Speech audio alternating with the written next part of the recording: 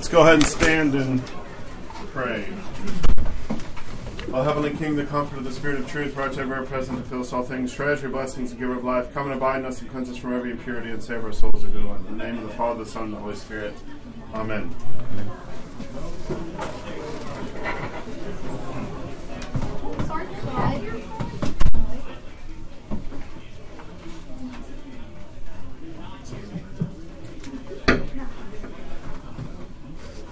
Okay, we are, this class, I handed out a handout. This is the third class in the syllabus, the session 3, which means that we are today talking about prayer, the daily cycles of prayer, the church year, a suggested prayer rule, also in the online version at least, because you can't really touch a physical hyperlink here, a link to St. Theophan the Recluse's homilies on prayer.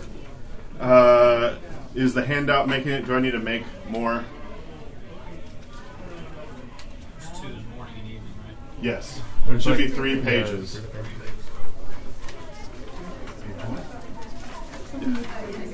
Do I need to print off more?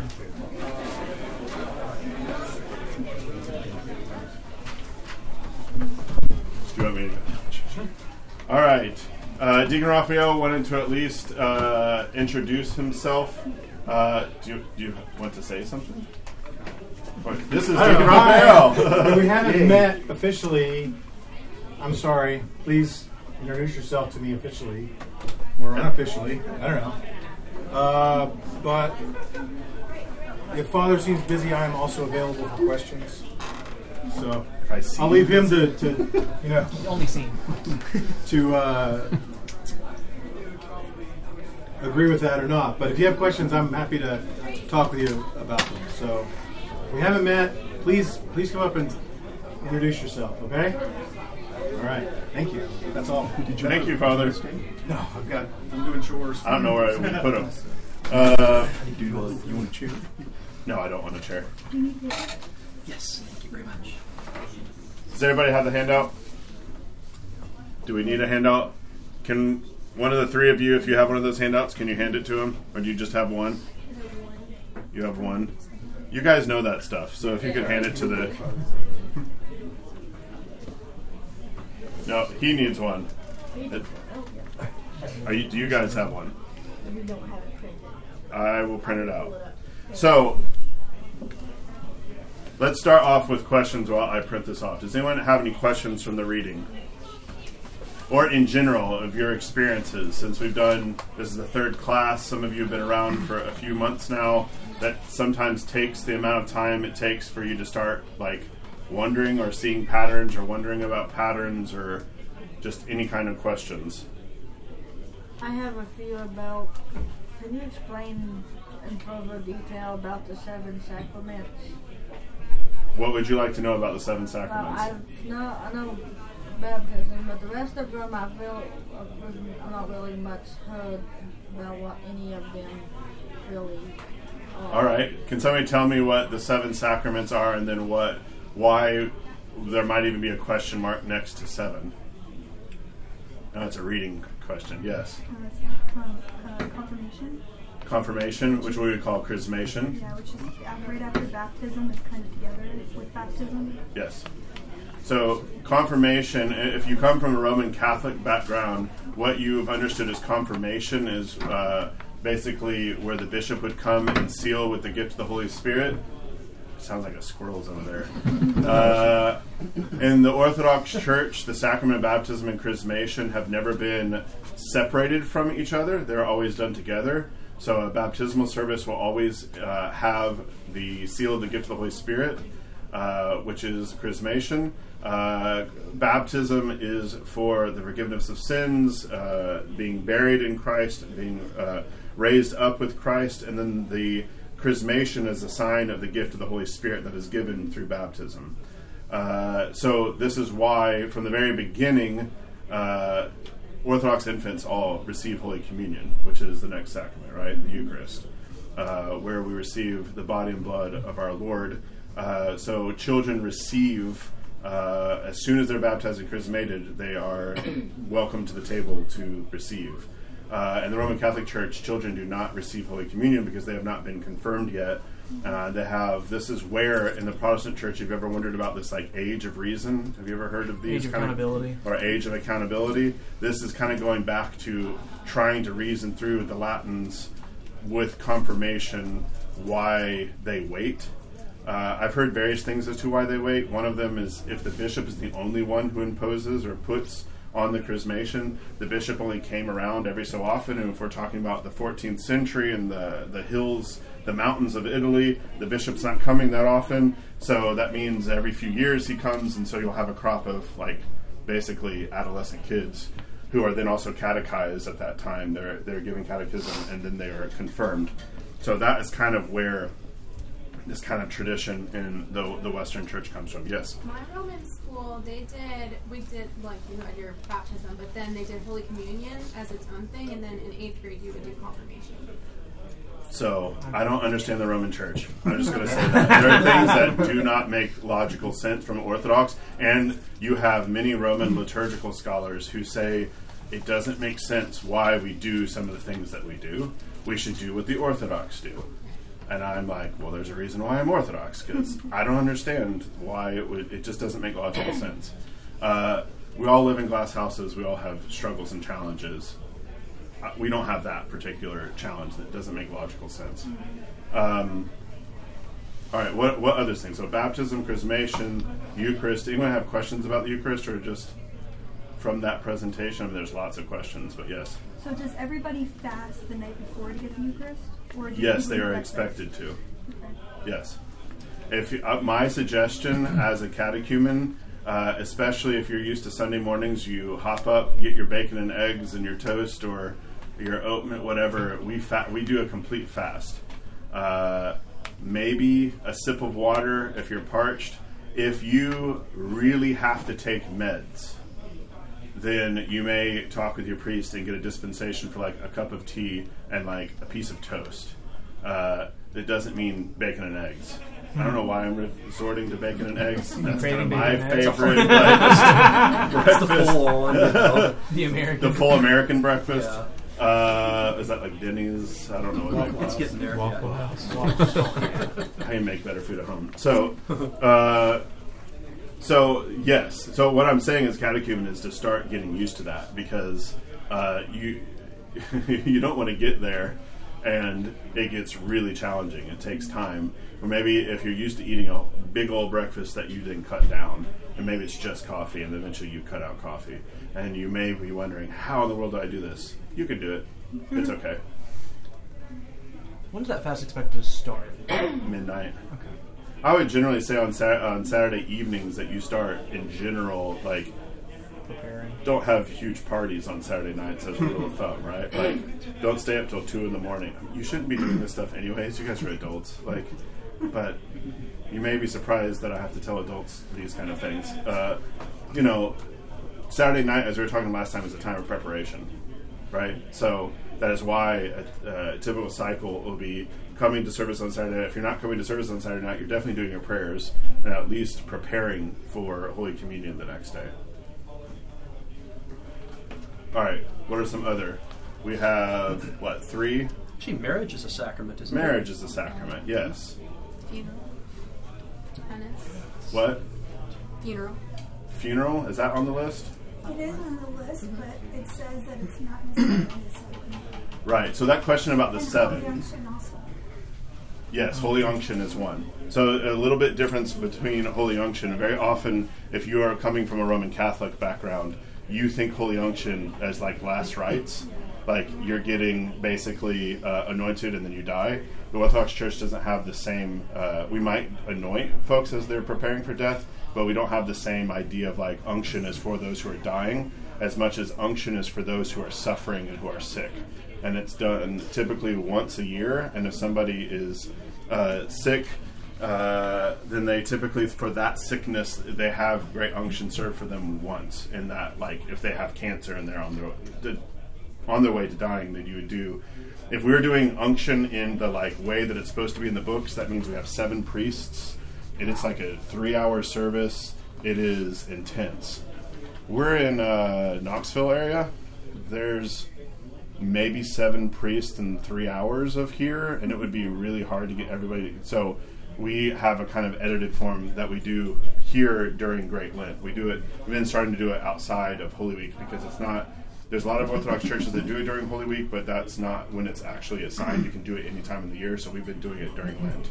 That is a sacrament, so there's something as a catechumen you don't receive because you have to prepare yourself with confession. It's a sacrament. So you're encountering Christ. And all of these, this is Christ baptizing. This is Christ anointing you with the Spirit. This is Christ who is marrying you. In our marriage rite, there is no exchange of vows. You don't get to write something up. You really actually, in the service, outside of like one thing, you don't say anything. Kind of like this morning when I made the catechumens who are catechumens, I said, do you desire? You say, I so desire.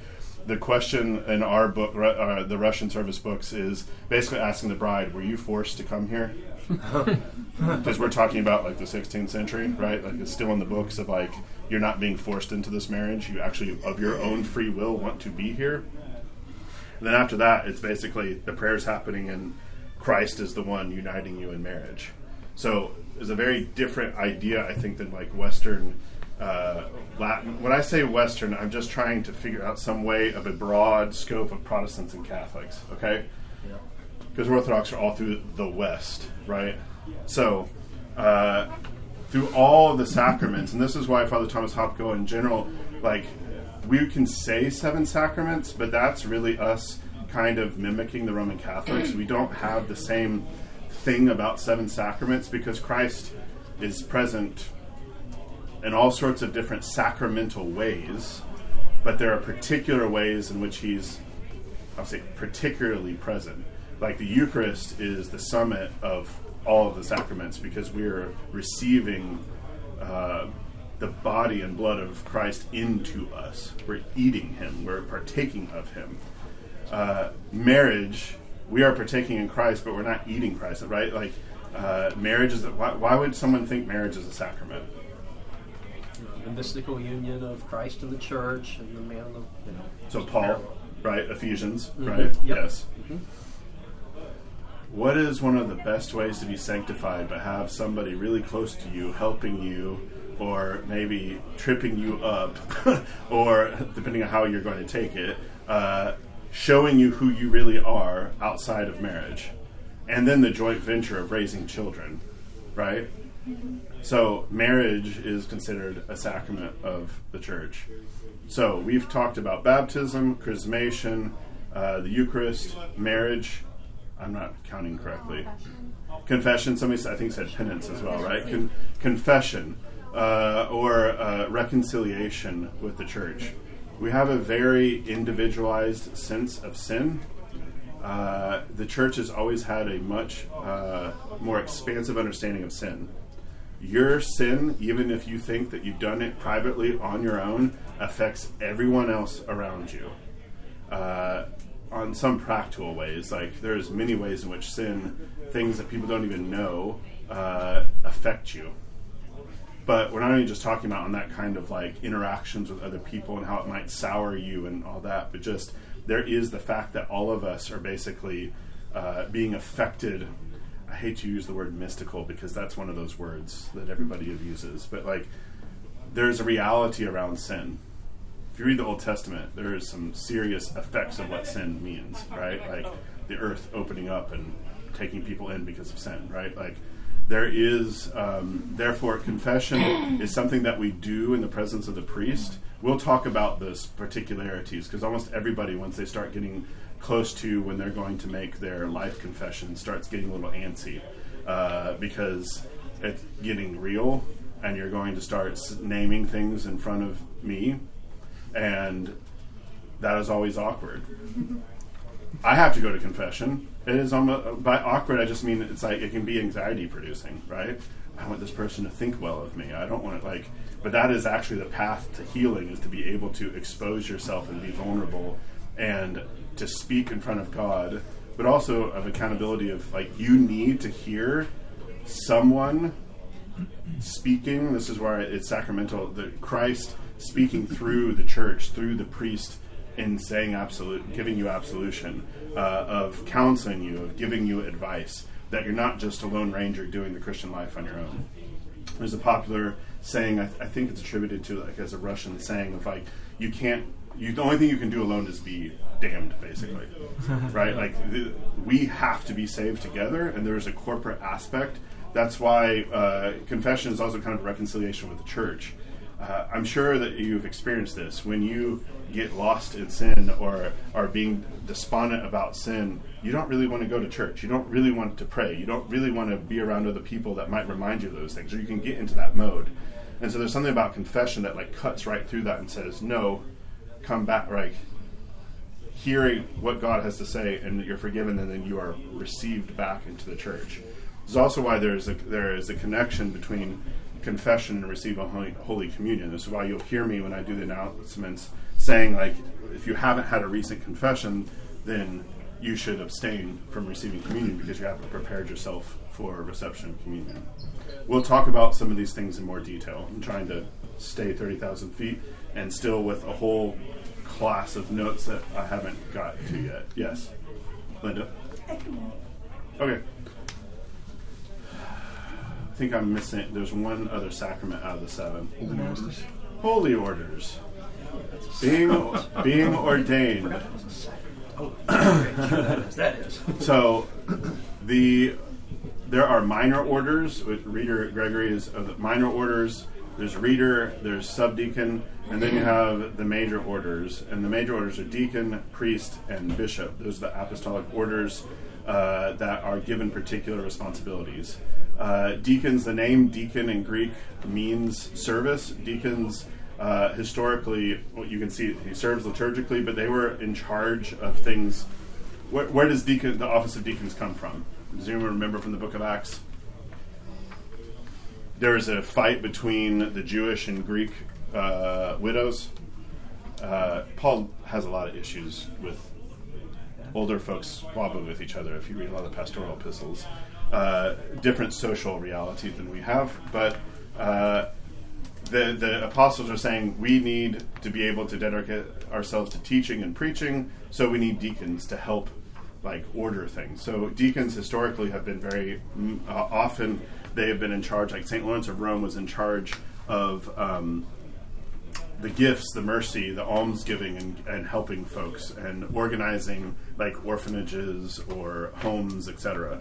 Hospitals were actually started by the tradition of hospitals as we know it comes from the Christians. St. Basil is the one who really started what we would look back and see as like the forerunners of hospitals.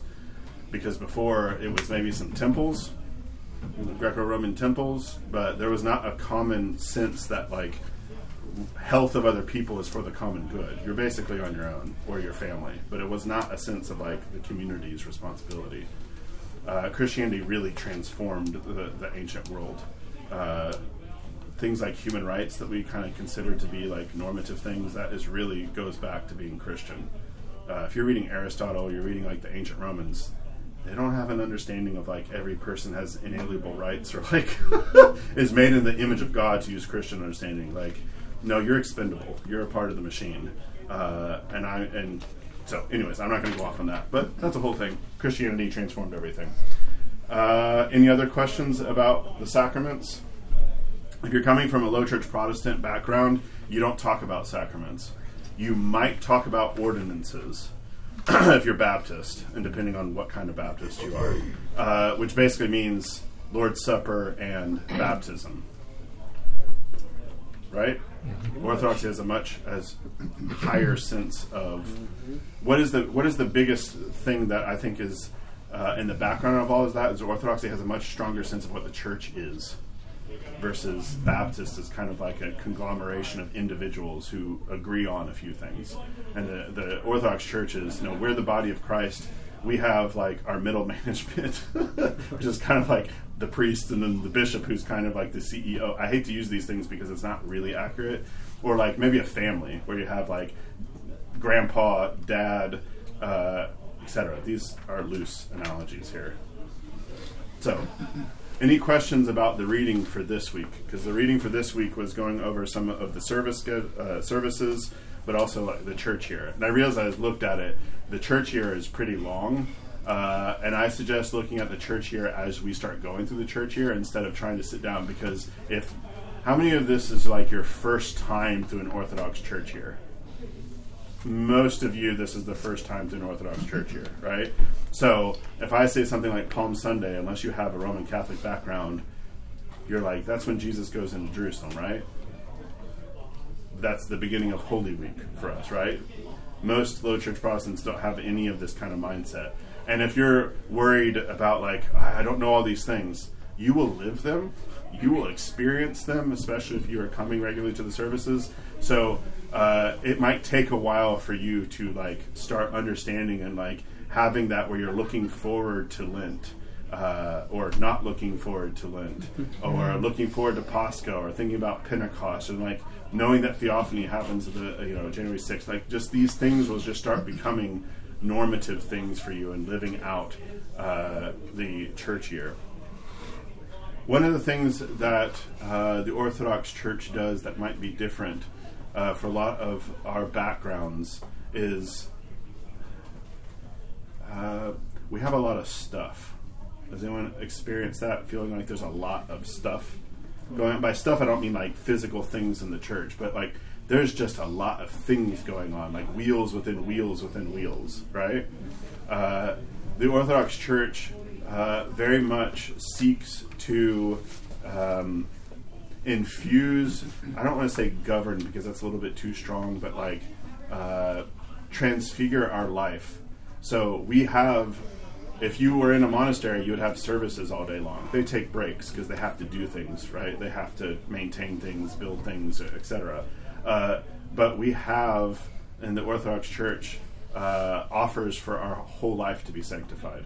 So that means we have a cycle of services, we have cycles of prayers, we have then cycles of every day we have commemorations. So today is the Hieromartyr Blaise.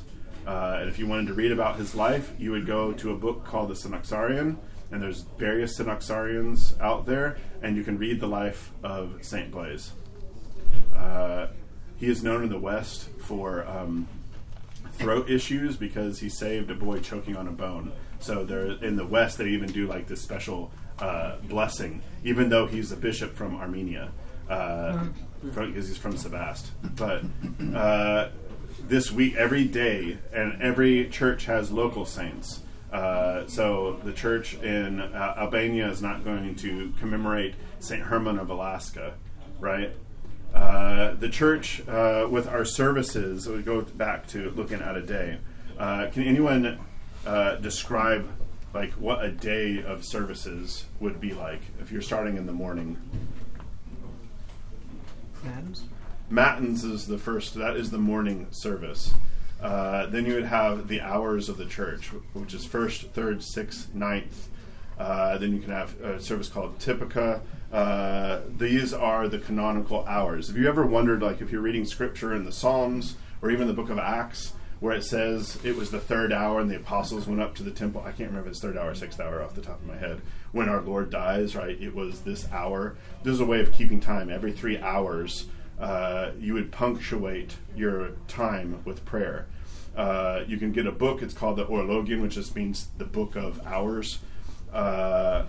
You may have heard of this in the West because they had the same book of hours, because this is coming from Judaism, right? The first hour, 6 a.m., 3rd hour, 9, 12, 3, and then you start moving into the other services.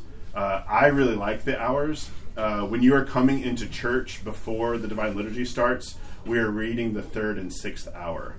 Because typically in the Russian church, when I say Russian church, we're not a part of the Church of Russia, but our background comes from Russia for historical reasons.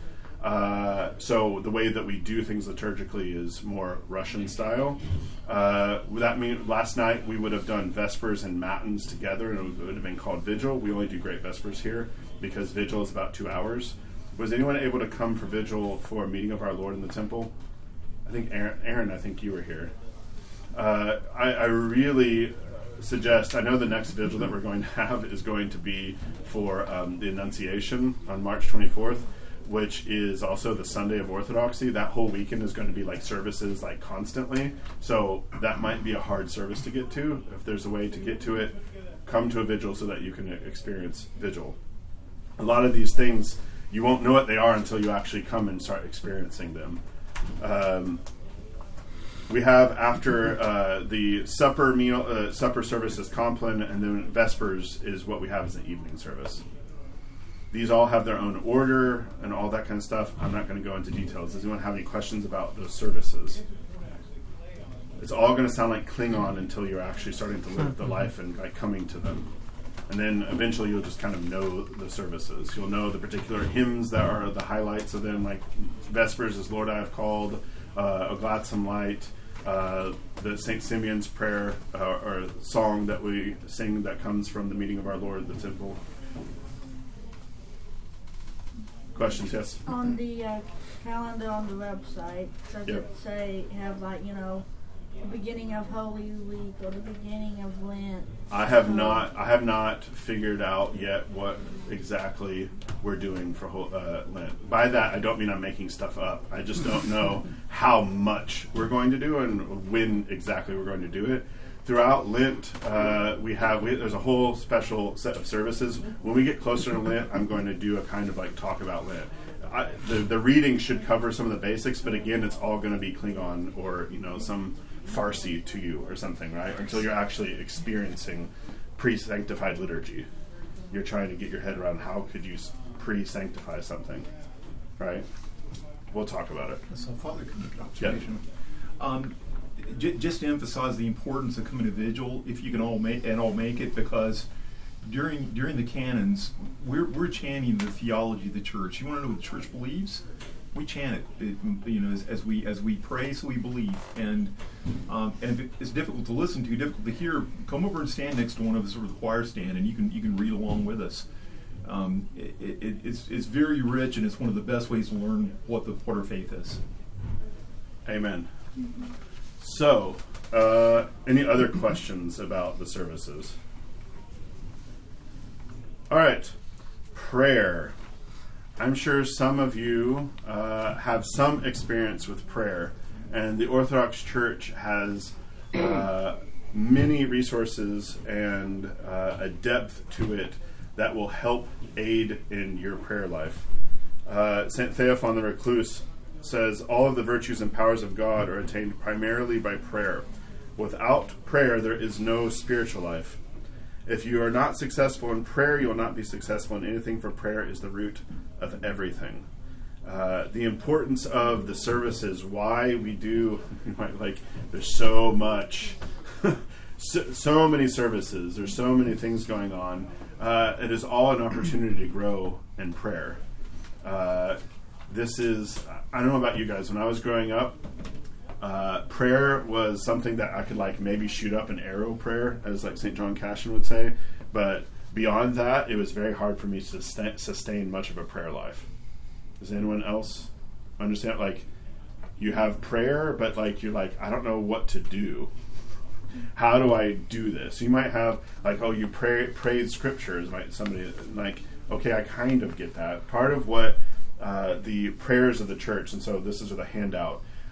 This is an edited form of the morning and evening prayers. If you already have a prayer book and you're already starting to use it, good for you. Keep using it. This is a suggested prayer rule for catechumens. Even in the prayer book, the morning and evening prayers, especially if you have kids, can start to feel onerous, especially if you're not used to regulated prayers, as opposed to just kind of open-ended 2-minute prayers, okay? Or if you're really loquacious, 2.5 minutes, okay? Unless you were gifted. That was most of my experience with folks who are especially coming from a Protestant background. You need more structure, and what the prayers of the church give us is it helps form us in prayer and teach us how to pray. This suggested prayer rule is basically the morning and evening prayers edited down to make it more accessible when you are just getting into the routine. If you think you can do the full thing, go for it, and then come and talk to me and then tell me how that's going. Because often I find people stop praying because they feel overwhelmed and they're like, I don't have 15 minutes to do my morning prayers. And it takes them years to actually really get acclimated to that. And if you're thinking like, no, I'm a Marine, I can really do this. No, you're not. You might be able to do it for 2 days, and then you don't pray for a month in any sustained, real manner, right? I think this is also the difference. Like prayer, like what Orthodoxy is trying to inculcate is that you are praying regularly. Now, does that mean that you are spending 4 hours a day in your prayer corner doing prostrations, etc.? I mean, maybe you one day will get to that place when you're retired and your kids are out of the house and you've just loved prayer. But more often than not, you're going to be spending and doing well to do like 5 minutes in the morning and 5 minutes in the evening on a regular cycle. That is much better. This is something St. Theophan talks about. It is much better for you to do short prayers regularly than to do a 4-hour vigil in your bedroom doing the whole Psalter once every 4 years, right? Like, it is much better for you to have ingrained in with you a tradition. So this is my suggested morning and evening prayers. It's kind of the high points of morning and evening prayers. The best advice is make sure you make the time for it. Give yourself the space. What we do with our kids, have I talked about what I do with my kids? I think I did at the Brotherhood meeting. If you have kids, we just sing basically 3 songs, and then we sing them at night. Because with the kids, it's just really hard to get them to stand there and to, do the prayers. Does anyone have any specific questions about how to do the prayers? Yes. If you're praying by yourself, like now with your kids, are you supposed to say this to yourself? Are you supposed to say it out loud? Does it matter? I'm going to do what I suggest. You may just kind of do it for you. Sure. This takes time. This is also just kind of getting used to the way that the church normally does it. You can just say, in the name of the Father, the Son, and the Holy Spirit, Amen. Or you can do it, in the name of the Father, the Son, and the Holy Spirit, Amen. Glory to thee, our God. Glory to thee, O Heavenly King, the Comforter of the Spirit of truth, who art everywhere present and fillest all things. And eventually you start memorizing. Like, I can do the Trisagion prayers in my sleep. That would be nice if I actually did it in my sleep. But, you are starting memorizing things to be able to, if it takes a while, you're feeling awkward, like, if you're like, I can't do it up here because I feel like a lot of people do everything up here, then do it down here. It's fine. It doesn't matter. We're in the Russian church. Most of the deacons sound like this. Well, actually, Deacon Raphael has one of the higher voices that I know. So, I mean, it is fine. Having risen from sleep, like we fall down before the Blessed One and sing to the Almighty One, the angelic hymn, Holy, holy, holy art thou, O God, through the Theotokos have mercy on us. Glory to the Father, and to the Son, and to the Holy Spirit. Go on YouTube, put in Orthodox morning prayers, especially the Hermitage of the Holy Cross. They have all of this, and they have somebody doing it. Go on on Apple Podcasts, Spotify, put in Orthodox morning prayers. You'll find the Hermitage of the Holy Cross, and they might be calling it just Monastery of the Holy Cross, and they'll read it for you. Now, if you're driving, you got to get up and get out the door. That's great, because I find like something droning in the background, I'm like in and out, I'm not paying attention that much. But it's better for you to do that than to do nothing at all, right? And you can kind of learn how to do it. There's something about using reading it in that kind of intonation that helps get you outside of yourself. That is something that you can hear instead of just like, Our Father, who art in heaven, right? Like I'm putting all the meaning that I want into that thing, and I'm emphasizing the thing that I want. That's why when he's reading the epistle, the reader does not go, and then Paul said, da da da da. It's like, and Paul said, da da da. Like there's this kind of like, it is not about my personality being put into the text. It's the text being. You need to like enunciate and you need to like emphasize things, but it's not. Do you know what I'm talking about? Yeah. Like, I've been to other services or I hear something and I'm just always thrown off when the gospel Sunday is just being read, like it's grandpa reading the Bible. That's beautiful, but in church it just sounds really weird to me. Probably because I'm Orthodox now and I'm just not used to that anymore. When we get to Lent, I can do a Lenten version of this because in Lent we add some prayers and prostrations. To refer back to, was it the second week or the first week when I was showing how to do prostrations? That means all the way to the ground prostrations. Unless you've got like a knee issue or a hip issue or something like that. If you have that, then, like a deep bow from your waist is fine. Orthodoxy is not about trying to like kill yourself or like re-injuring yourself because you want to be pious, because at the end of the day, why would we do prostrations? Because we need a workout, because we need our heart. As you'll notice, like the embodied worship of Orthodoxy is to encourage and bait our heart to be transformed. I know a couple who, if they fight and when they ask for forgiveness, they actually do a full prostration before the spouse. I mean, that is a way of asking for forgiveness and like really being like, I'm eating crow, like I'm wrong, right? So this is the same for us, like before God. We need like physically prostrating ourselves before Him is good for us and our humility. Yes? Do you need to stand? You don't have to. It is good for attention, but you can sit. Can you lay in bed? I would highly suggest not laying in bed, just for the sake of attention. I don't know about you, I'd fall asleep. I wish I could. Okay.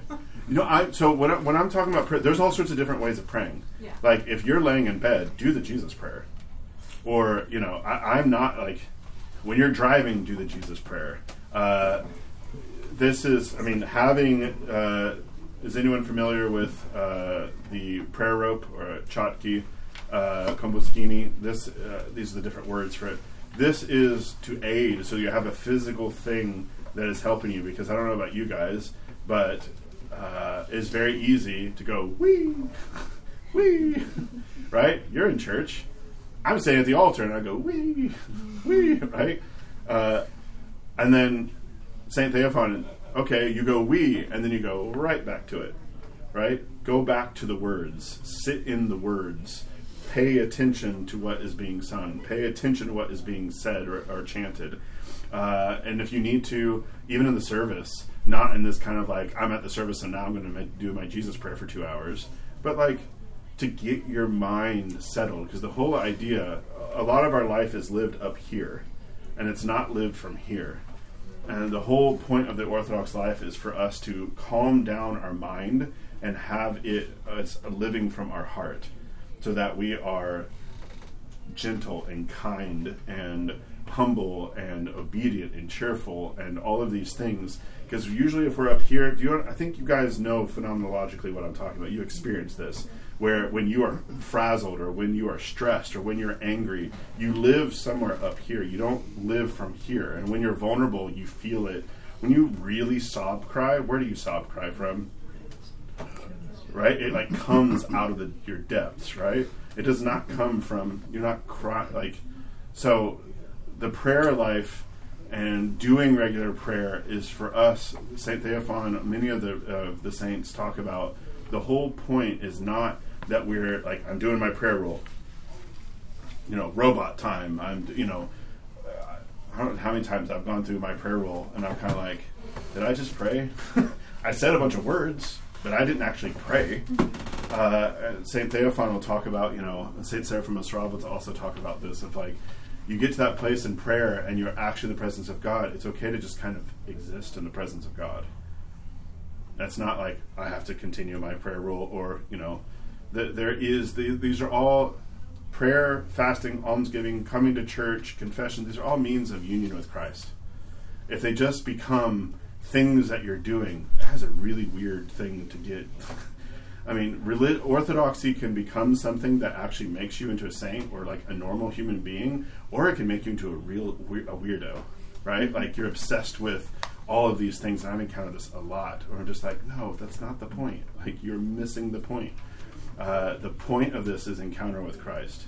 It is not that you have memorized all the canons to the Mother of God, and now you can sing them. That's great. I hope that helps you in the spiritual life, but that's not the point. I highly suggest reading the homilies of St. Theophan, especially if you have a very weak prayer life or not much of one historically, to help give some pointers about what to do in the life of prayer. Okay? Any questions on prayer? got one. Yep. Growing up, as far as prayer goes, it would just be kind of like a personal thing, like Yep. in my head, Is that still an okay thing to do? No, you can't pray along with reciting this stuff. Yes, you can. I think. Can I see that real quick? Yeah. So I think. You see in morning prayers, here may be added your private devotions and intercessions using your own words or other prayers, and conclude with this prayer. I don't think. Yeah, it says that in the evening prayers. In the prayer book, like the official prayer book, it doesn't say that. So I'm trying to you most definitely can pray with your own words. Why do we use this? It's not to be vain repetition. Like a lot of people are like, oh, this is vain repetition. Vain repetition is like pagan worship, where like mantras or stuff. Like this is not vain repetition. You can make it into like blah blah blah. Like I'm talking to Jesus, but not really. Like I'm just throwing words up. But this is to shape and form. I mean, the apostles, and they ask Christ, they say, teach us to pray, and he gives them, here's a prayer. This is how you learn how to pray. The church, I mean, if you look at Israel, they did not just free-form prayer was not the normative thing. That was something that happened, but if you look, it's the Psalms, right? So we need form and structure to help us, because otherwise we're just free-floating and kind of making stuff up, because we need to learn how to pray, what to pray for. I mean, when you're 8, your prayers are probably like, I want to do good on a test and give me a red bike, right? That's cool. That's not. I respect that for an 8-year-old, but you got to grow beyond that. Prayer is not about give me this thing, that thing. Prayer is about union with Christ. Look at the woman today, the Canaanite woman. I mean, that she was after union with Christ, even as he put boundary after boundary, or hurdle after hurdle up. Fasting. This is probably one prayer. Everyone can be like, I get that. They even pray on television, right? Fasting is a whole other world for a lot of folks, unless you are coming from a Pentecostal background. They might have some random fasting.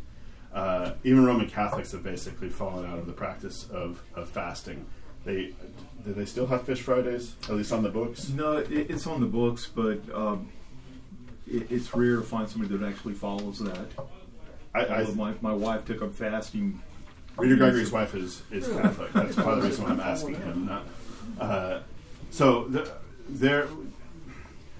What are the? Let me start here with just facts. What are the 4 major fasts of the Orthodox Church? Great Lent. So Great Lent. That was easy. Nativity. There's the Nativity fast. Dormition. The Dormition fast, and then one other. The one that almost everyone forgets. Wednesday and Friday. There's the normal Wednesday and Friday fast. That's during regular time. Peter and Paul. Peter and Paul are apostles fast, right? So there's 4 major fasts. Great Lent is the historic big fast, because the Great Lent was when all the catechumens were basically being trained up, as it were, to be brought into the church. The Apostles' Fast happens after Pentecost and is associated before the Feast of Peter and Paul, which is June 30th, if I'm remembering off the top of my head right now. I don't have to remember off the top of my head. 29th, I think. It's not on there. 29th or 30th, I can't remember off the top of my head. It's the end of June. Dormition Fast is about 2 weeks or so, the beginning of August. It starts August 1st and it ends with the Feast of the Dormition of the Mother of God. And then we have the Nativity Fast that begins about November 15th and goes to December 25th. These are the major fasts. And there, even in those fasts, there is more. Great Lent is a more rigorous. I was going to say severe, and I didn't want to say severe. Rigorous fast. No meat and no dairy throughout Great Lent, and no fish. That's why when you get to Annunciation, it's like fish. And I believe on Lazarus Saturday and Palm Sunday is also fish. But otherwise, now, before everyone gets edited forms of fasting, especially if you're brand new to Orthodoxy. Have I talked about some of the edited forms of fasting? What I have suggested with catechumens, especially, our American diets are very red meat. Like, what did I talk about for breakfast? I talked about bacon and eggs, right? And then you'll have a ham sandwich for lunch, or a chicken breast or something. And then dinner, you have a steak, right? Maybe that's Friday night. Orthodox fasting, if you're being introduced to it, I basically suggest that you either one tier would be to just cut out meat and not to cut out dairy when you're first starting out.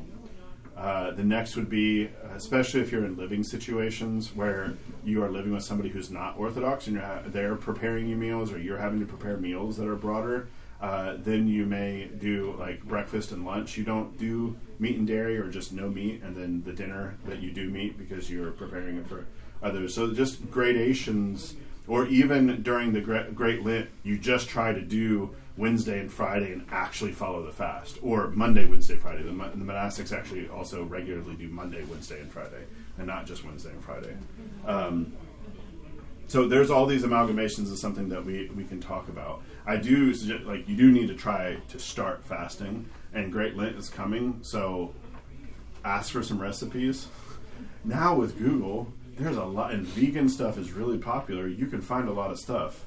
And I highly suggest that you don't just eat bread, because you will balloon, okay? You need to eat, like, vegetables. The monks will say dry eating, where you're, like, just eating nuts and dried fruit and water, and you just kind of simplify what you're eating. So that's something that we all familiarly or individually can discuss. Does anyone have the experience of fasting? For religious purposes?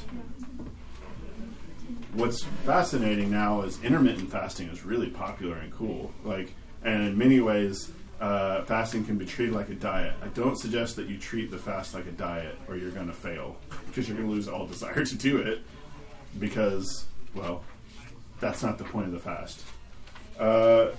Remember, fasting, the way that we train ourselves, the way we train our desire, because that's really at the heart of everything, for a desire for God, is that we have to actually do stuff with our body, not just think things. So let me read this from Hopko on fasting.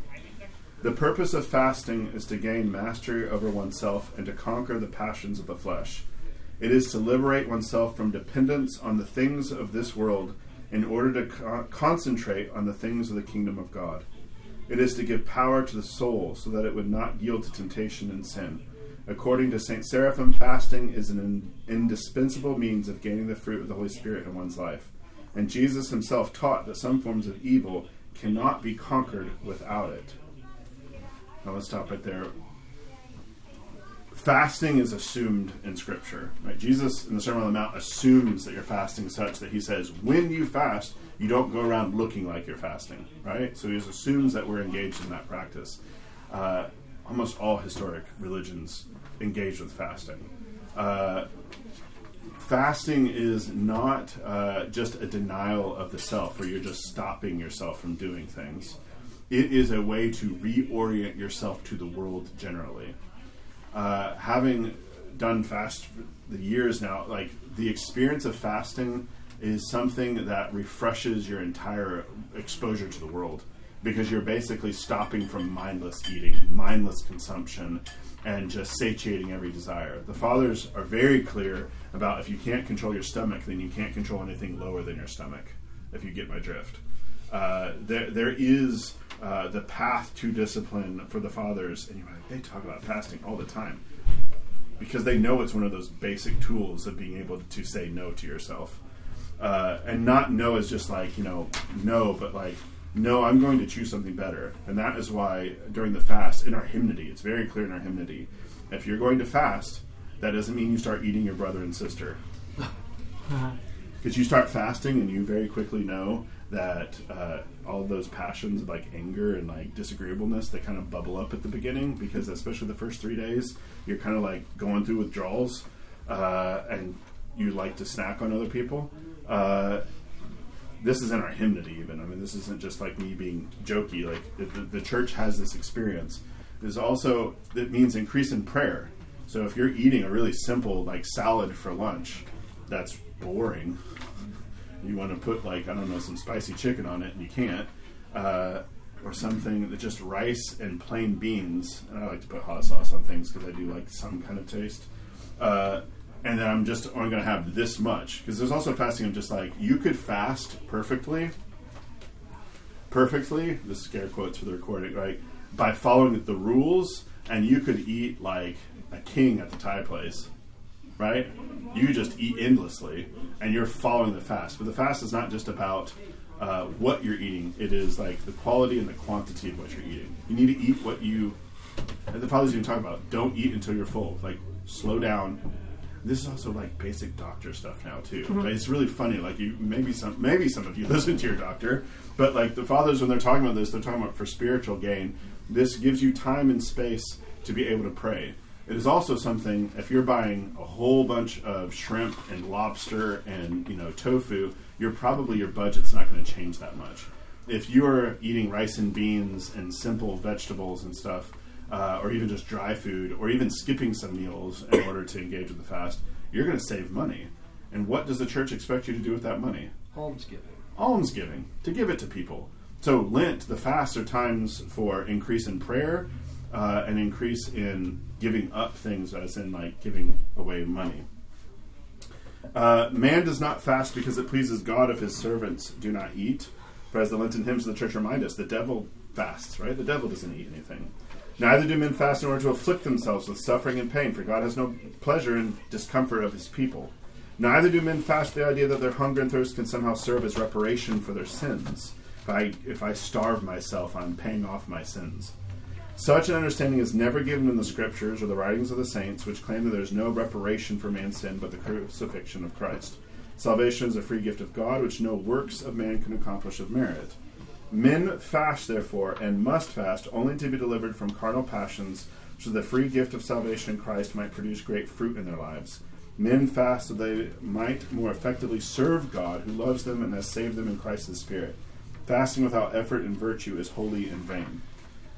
There's even like popular folk stories. I think Chekhov, maybe Tolstoy, although Tolstoy is an interesting example. And the other kind of minor Russian-Ukrainian authors have great stories basically about like these folks who are like great fasters that are really pious, and they end up like murdering somebody because they're not following the fast. This just kind of showing this kind of like, great, you're following the fast. You've completely lost the thread. You do not know what's going on anymore, and you're doing this for the sake of like Christ. So, almsgiving. This is another thing that the church emphasizes. I'm going to read from Hopko. According to St. John Chrysostom, no one can be saved without giving alms and without caring for the poor. St. Babes the Great says that a man who has 2 coats or 2 pairs of shoes when his neighbor has none is a thief. All earthly things are the possessions of God. We're just stewards. What belongs to the Lord and those who we're stewards of what belongs to the Lord and should share the gifts of his creation with one another as much as they can. To store up earthly possessions according to Christ is the epitome of foolishness, and a rich man shall hardly be saved. Giving alms, therefore, must be a sacrificial act if it is to have any spiritual worth. One cannot give merely what is left over when all his own needs are satisfied. One must take from oneself and give to others. In the spiritual tradition of the Church, it is the teaching that what one saves through fasting and abstinence, for example, during the special Lenten seasons, should not be kept for other times, but should be given away to the poor. The Church, this is one of those threads in Scripture that the Church kind of like brings up or highlights and says, look, this is all to the Old Testament.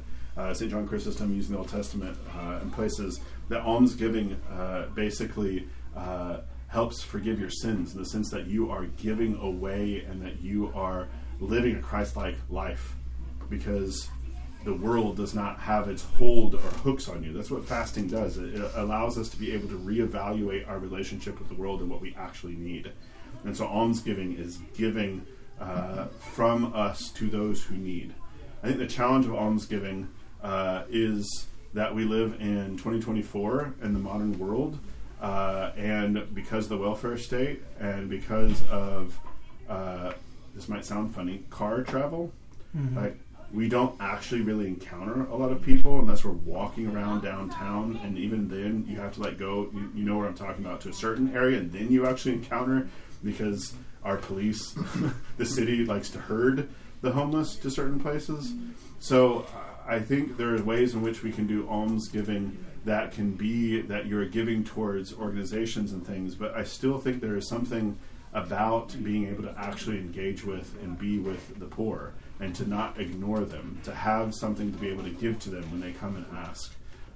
We have a mercy fund here at St. Anne's, if that's a place that you want to tithe to, an almsgiving that we give to, the Crisis Pregnancy Center, to ADVAC, which is the one that helps with folks with bills that can't be paid, etc. And also parishioners if they run into trouble. So hitting these kind of high spiritual points of prayer, fasting, almsgiving, but all of this is encouraged and fed by our liturgical life. The Orthodox Church is very strong on the services of the Church. You'll especially feel this in Lent, where we start to double up on our services. There is a great importance placed on attending the services because they are, as Rita Gregory is saying, they're the place that we get fed. It's the place where, the way that the tradition talks about it, and then I'll end or take some questions and then we need to end. We kind of think about worship as where we show up and kind of it comes from us towards God.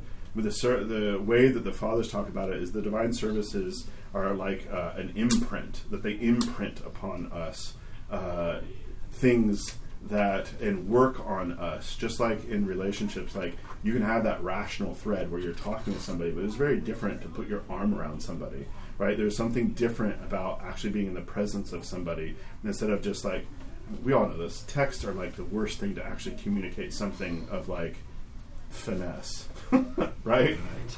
Because if the other person is upset, it is very easy to make them more upset because you say something stupid or K, right? Well, what does that mean? Just mean okay. You understand what I'm saying? So there is something about being in the presence of God and having Him imprint and work upon you. That is for us is in the divine services. Okay? Any questions? Yes. Can I make one small observation about fasting that I found helpful personally? So I've lived in my head a lot, as you were saying, and I had a lot of like, how exactly does fasting work? Let me write or read this essay on exactly how it works. And somebody at church here, I don't recall who it was, but they actually said to me, you pray different when you fast. And that actually really struck me. And I was like, well, yeah, you do. And all of the exactly how and why and everything sort of doesn't matter, really, right? Because it just sort of works. So just can kind of leave that with you. If not all of it, like the exact mechanism makes sense, that's okay, because it still sort of doesn't to me either. But you pray different when you fast, and that's good enough. There's a lightness that you experience with fasting. I mean, some of this is just biological, right? But that's how the fathers know the wisdom of like, this is how your body works, and this is how we're going to make it to be like a mean green praying machine. Right? Like this is the way that it's going to happen. We would do we discipline our bodies in all sorts of ways for all sorts of things. If you're going to run a marathon, you're going to prepare it, right? Like, why would God? I mean, this is the language that Paul uses. Yes. So, okay, I'm a little confused because you said that scripturally there's only certain evils that we can overcome through fasting, but then at the same time you said that fasting is not a remission of sins. But are evil and sins not connected? Like, do you see what I'm saying? Yep. So let me think the fastest way that I can. Fasting helps tune our souls, but it is not that we are paying off sins because we need to tune our souls. It is allowing us to tame our passions and our addictions, but it is not like paying those sins off, to use that kind of language. Then almsgiving does. Almsgiving has a way, in the same way, of attenuating ourselves and allowing ourselves to free ourselves up to be present to God. So that's why it's like done in unison together. Yes. Yeah, okay. And it also kind of logically fits together, right? You're fasting, therefore you have more money to... There's not going to be a concept like a purgatory, though. Like you do pay this much alms and you get out of these many sins. It's not going to be... Correct. We do not have the merit system of do 10 Hail Marys and that will get rid of 34% of your sins. So I hate to say it like that, but that is, if you read late Western stuff, that is why we had the Protestant Reformation, is because of things like that. The treasury of merits of the Virgin. We do these things, and therefore we do a pilgrimage over there, and we did 10 Hail Marys, and we do it on our knees.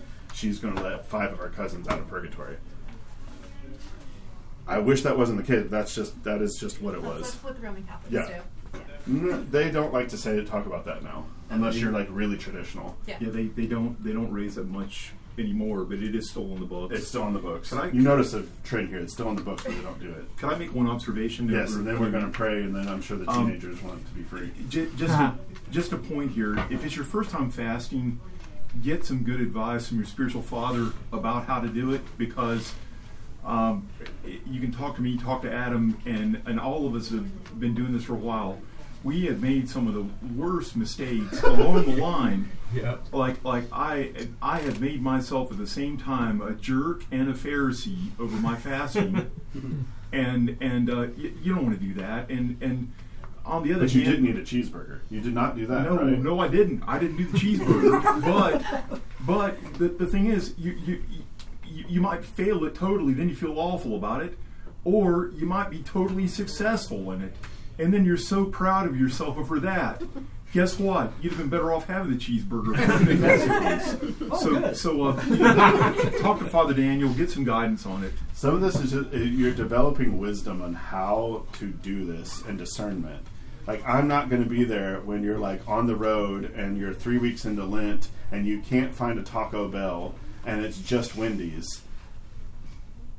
Fries? Like, if you need to have a cup of chili, or you need to have a double bacon cheeseburger, you don't need to email me to ask for my blessing. Just do it, right? Like, I'm not saying that, like, there's always a tension. This is in general, right? Like, it's not a free-for-all, and it's not like, God is out to smite you like he's Zeus or something, right? Like, this is a tool to help you. And if you're in a situation, you can get really lax and just stop fasting. You're just missing out on a tool that you really need in order to grow in the spiritual life. So does that make, like, this is not, like, it can very easily, you can feel like Orthodoxy is just like redoing a Pharisaical program. But that's not the point. We're emphasizing spiritual practices that you need to practice and we assume and do together corporately and have some guidance with. With that, let's pray and let's end. Lord, now let us tell thy servant depart in peace according to thy word. For mine eyes have seen thy salvation, which thou hast prepared before the face of all people, the light to enlighten the Gentiles, the glory of thy people Israel. In the name of the Father, the Son, and the Holy Spirit. Amen. I have one last story. Just so there is a great fool for Christ. I think it was Basil the Great or Basil the Fool, who was sitting on the front steps of the church in the Kremlin, the Dormition Church, and the emperor, the Tsar, comes. I think it was Ivan the Terrible. And he's sitting in the middle of Great Lent. It might even have been Holy Week, and he's roasting sausages on the front porch of the church. And the Tsar comes up, and he's just like, "What are you doing?" He's like, "I'm eating." And he's just like, "What?" He's like, "Well, it's about as good as all the people that you're killing." Like, he's making a point of just like, you have missed the point, and so I'm going to break the fast in order to show you, like, you're devouring your own people, right? So I'm going to eat sausage.